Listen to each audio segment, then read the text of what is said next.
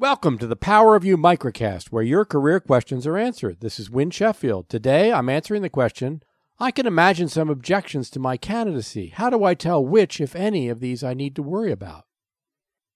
At various times in the interview process, we may suspect we are being viewed as a flawed candidate. This Power of You microcast addresses how to approach this sensitive topic. It is easy to imagine that some fatal flaw will sink our chances at a job. Someone with power decides we are no longer in the running. All our hard work up to that point is undone, and we are left with one less option to pursue. What is more, we will often not know why. There is little we can do if we are missing something the interviewer needs.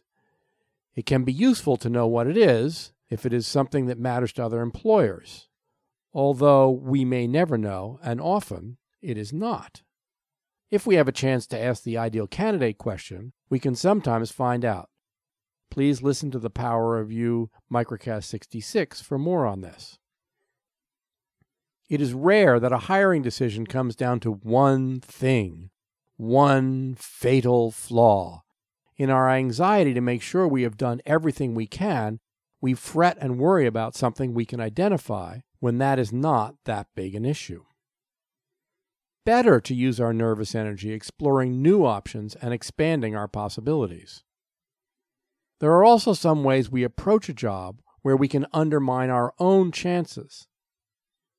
We tend to worry more about criteria that we are sensitive about, for instance, feeling too old or too young. We need to be careful assuming our insecurity is important to them. If we approach the interview not as an option, but as our last best chance, we may appear desperate rather than persistent, and not acknowledge important shortfalls in our ability. We might hear ourselves saying, "It can work," instead of thinking, they may be looking for somebody with a different background. Based on the qualifications we know, we may think we're perfect for a job. If we feel there might be a qualification we don't know about, it pays to be persistent and keep at it. Of course, we need to stop before it becomes stalking. Sometimes, when we feel desperate, we may follow up too much and alienate them. Usually it's best to wait a week, longer if there's a holiday. At the same time, waiting more than a couple of weeks may make us seem uninterested. When we're having no luck finding jobs we want, it is tempting to respond to ads for jobs where we are overqualified. We figure, as a superior candidate, employers will love us. Most, however, figure we are short-termers who will be out the door the moment we get an offer at our level. It is very hard to convince them we want to slow down. Better to focus on jobs that really interest us. Employers we respect may reject us. As much as this may pain us, there may be reasons we would agree with. If we were rejected for misguided reasons, maybe we would not like to work for someone whose judgment is so misguided. The next step for you is, there are 3 basic criteria you can focus on to minimize the risk of being eliminated. There is more on these in the Power of You microcast number 10.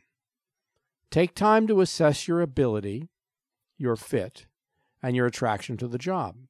For ability, write down the qualifications called for in the job and specific experiences you have had relevant to each. For fit, observe what you can on the industry, the organization, the department, the hiring manager, and others. See where their values line up and do not with yours. For attraction, if you're a world-class actor, you may be able to fake interest in a job. Otherwise, spend your time seeking jobs you want. The best thing we can do to overcome objections is to be better at articulating what we bring to the job and how much we want it. By doing a really good job articulating our ability and enthusiasm, we make any objection seem minor in comparison. This concludes another Power of You microcast. Please rate us or subscribe on iTunes or at winsheffield.com, where you can also leave comments and questions for future episodes. For the Power Review Microcast, this is Win Sheffield. Thanks for listening.